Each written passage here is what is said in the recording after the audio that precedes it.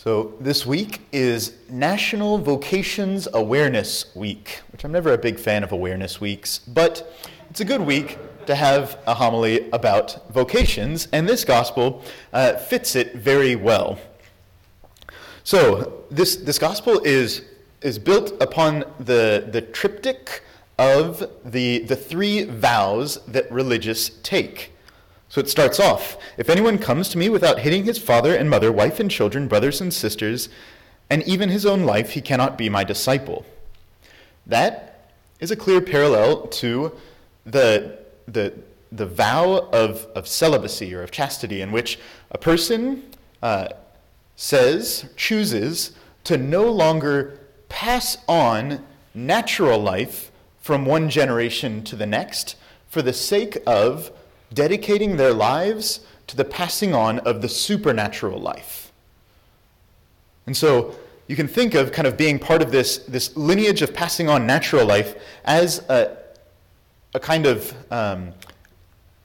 attachment to father and mother, wife, children, brothers and sisters, and even your own natural life. But it's when we choose to hate in the sense of consider those things to have no power over us.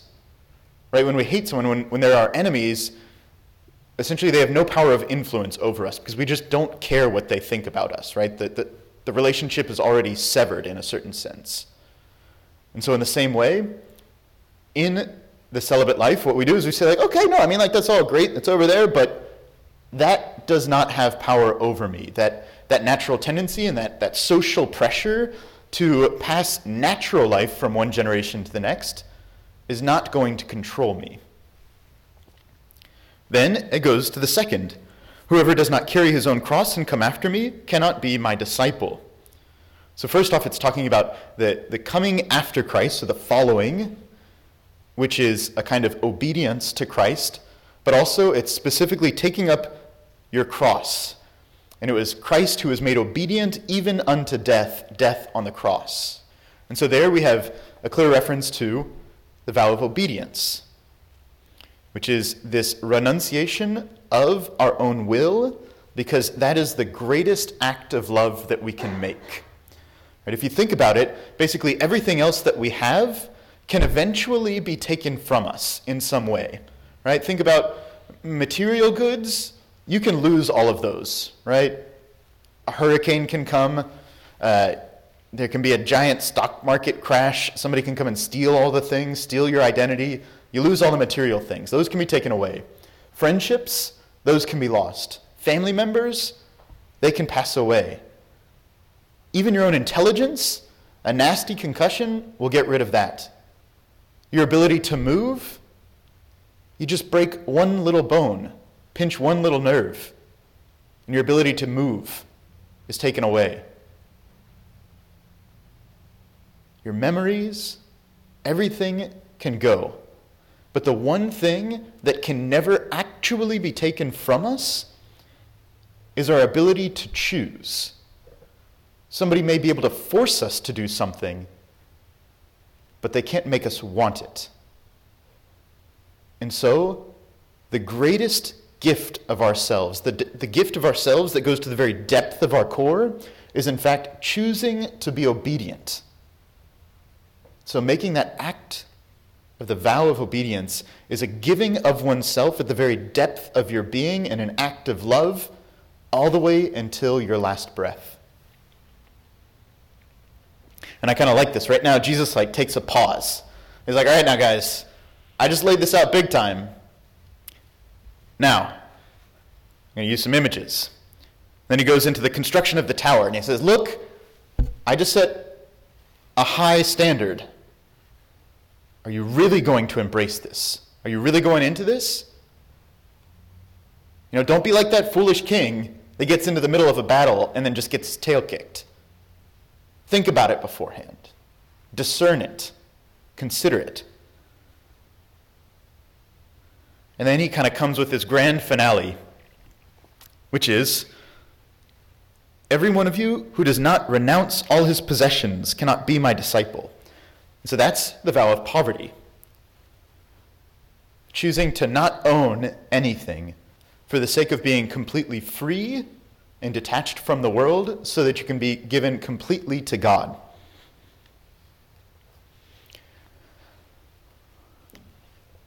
It's like nice, right? When it's like for those people that are called to religious life. Like that's great when it's those people. But did you notice there's a line that gets repeated in here.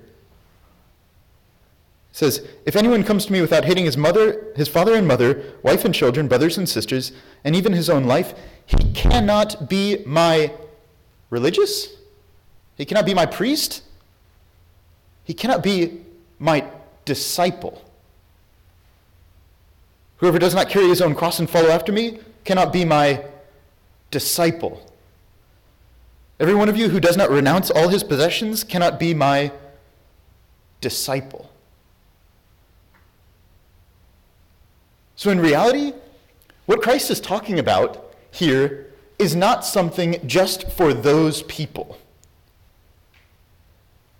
How we understand this is that, so by our baptism, by the very fact that we received baptism, we're actually all called to poverty, chastity, and obedience. We all already have a vocation to those things. And some people, it's considered to be a universal call. And so by the fact that we're baptized, there's this kind of universal and general call to the vows of poverty, chastity, and obedience. Yet, for a variety of really practical reasons, like if everybody lives celibacy, then we don't get any more human beings, which would be kind of problematic, right? Not everybody is called to live those through the vows. But they're still called to live poverty, chastity, and obedience in the spirit of what are called the counsels. That's the poverty, chastity, and obedience. And so the church has always talked about a certain hierarchy of vocations, that essentially the highest vocations are those that embrace the vows of poverty, chastity, and obedience. And just so you know, I'm not just like tooting my own horn. I'm actually not in that. I don't have a vow of poverty. I wanted to be a Franciscan, but God told me no. It stunk. So now we're here.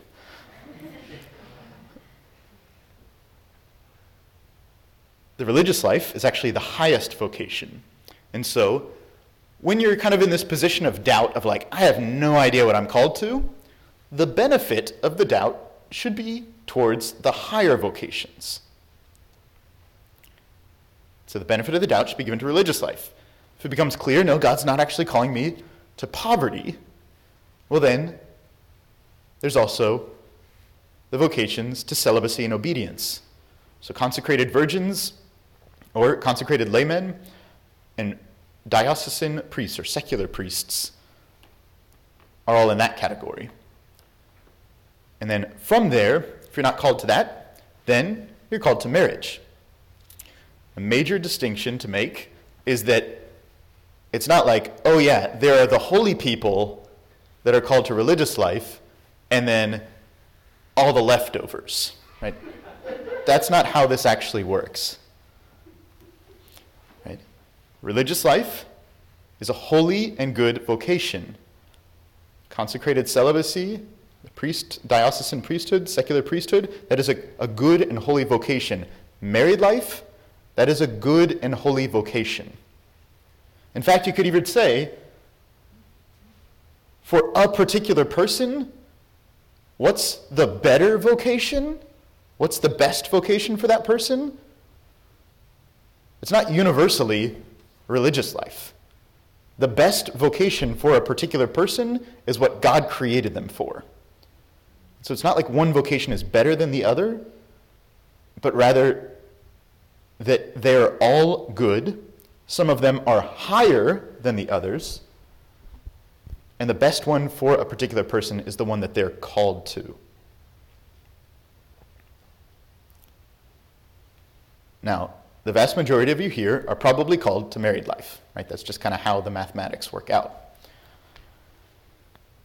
This gospel, I think, really elevates what married people are supposed to live. Jesus just said, you have to have that same detachment from family that a celibate person has if you want to be his disciple, whether married or celibate. You have to have that same willingness to be obedient even unto death, death on the cross, that a person in the vows of obedience has, even if you're married.